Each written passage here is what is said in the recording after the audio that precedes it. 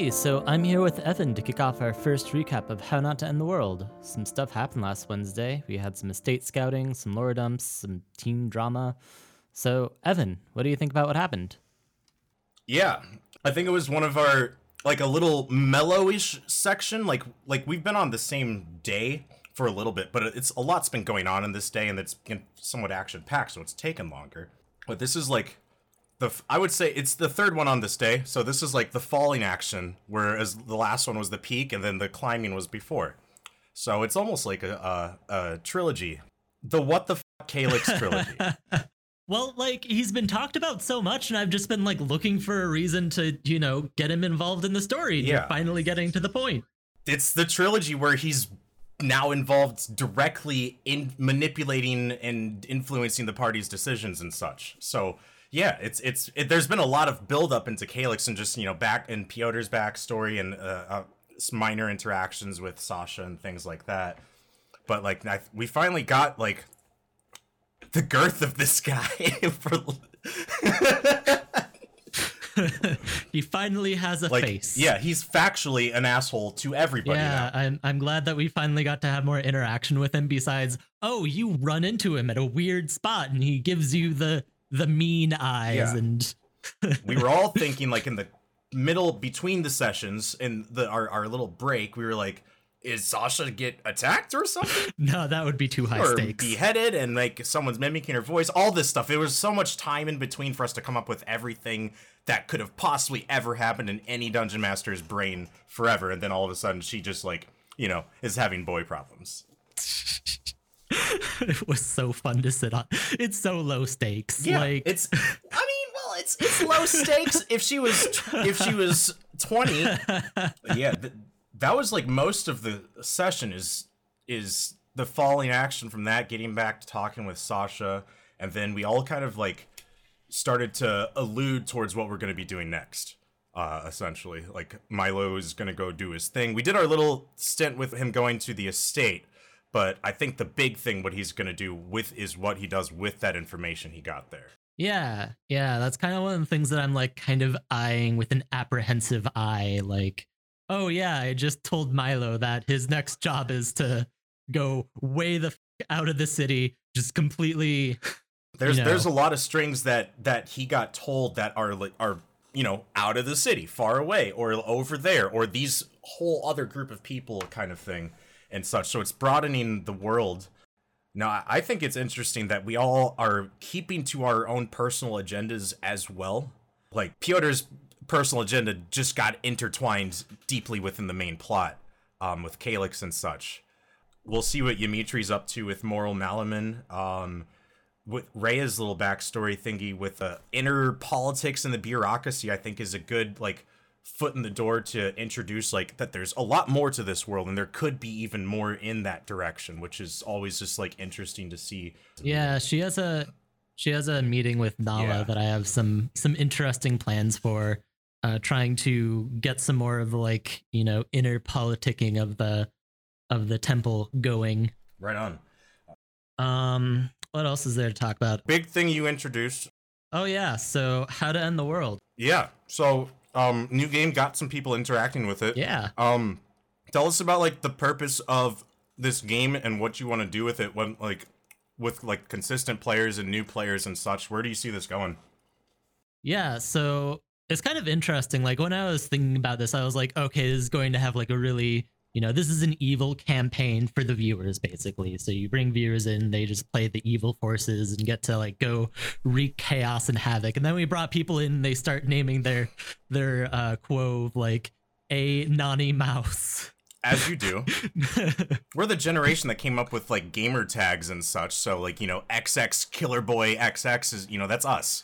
So yeah, so the feeling that I'm starting to get from it is, like, some like really old school early days MMO where there's, like, not really much structure and, like, the game setting a tone, but the players set their own. It's more escapism than it is a game, almost, at that point.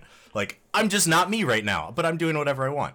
But, like, I get to be a puppy, and I get to go steal some trash from some goblins and then bury it. Now it's mine. Yeah, it's not every day you don't get to be an evil dog every day And not only is it being an evil dog, but it's being an evil dog against a party that you're watching, like, as a fan, too. So it's like, I think the people who are participating and get involved and kind of, like, get a sense of what it is are going to kind of be rewarded and seeing, like, the party react to some things over time that they have manipulated somehow or some way or changed or, you know, even minor things just to be like, I did that. Yeah.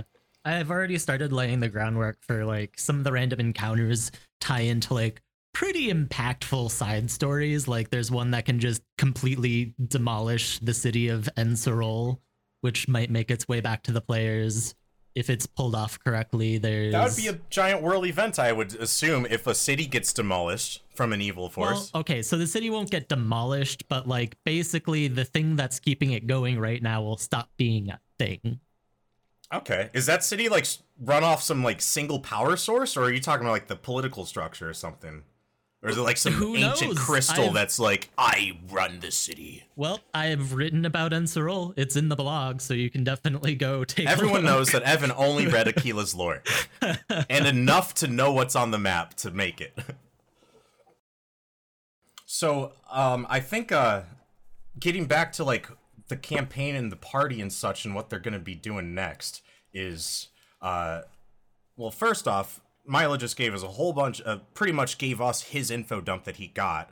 And I can't, what is the next, we have something like on our schedule in like a week and a half or something, but I can't remember what it is. My notes are right here, but Yeah, you all have like 6 different things. So the things that are coming up are, first, you have Ethrin from Lysta's former druid circle, who's going to be making an appearance. He's coming like in a couple days or something, right? Yeah, it's coming up. You know, 6 episodes from now we'll get there. Yeah, one more day. One more day, 6 episodes. Yeah. So you have Ethrin, you have the Watcher of the Fire, which I'm really excited about. I've been sitting on this one for a while. I think that might be the biggest one. That's because for us as players, so many of us have been given something individually by him, and we haven't really talked about it too much as characters together and such, but we're all like, what is this guy?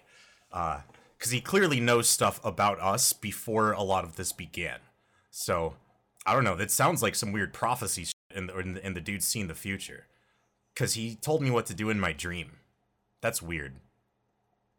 Yeah That's really weird. There's some interesting stuff going on there. I'm pretty excited about it. He knew I wasn't going to pull an all-nighter, and so I went to bed. What a guy. So, shifting gears a little again. Important question. Bookmarks or dog ears? So I am a dog ear person because it's always a hassle to find a bookmark and then I lose it.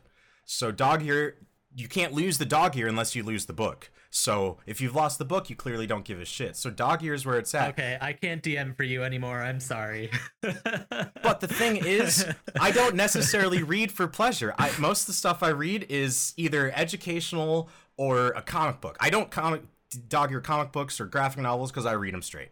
But like a philosophy book, I got dog ears, notes written in the margins and things like that. I personally have problems with like really just anything that's just like visually not the original shape of the book. Like, you know, dog ears, highlights, stuff like that is just like, oh, this book has been permanently defaced and that's never going to be fixed. But a wizard's magical tomes are all scribbled up, bookmarked, dog-eared, all this stuff, and it looks awesome. And there's power. There is power in a red book. That's what you're displaying. You get to do that if you write the tome yourself. There is power in a red book, and having the dog ears and the notes and all this stuff indicates that you have the power that this book has imbued onto you, and you're ready to pass it on along to someone else. A bookmark says, I'm not done yet. Okay. I'll let you live in that world. Anyways, that's it for our recap of episode 19 of How Not to End the World, titled Safe. Thanks so much for listening. You can catch us next week on Wednesday at 5:30 PST on Twitch, and until then, see you next time.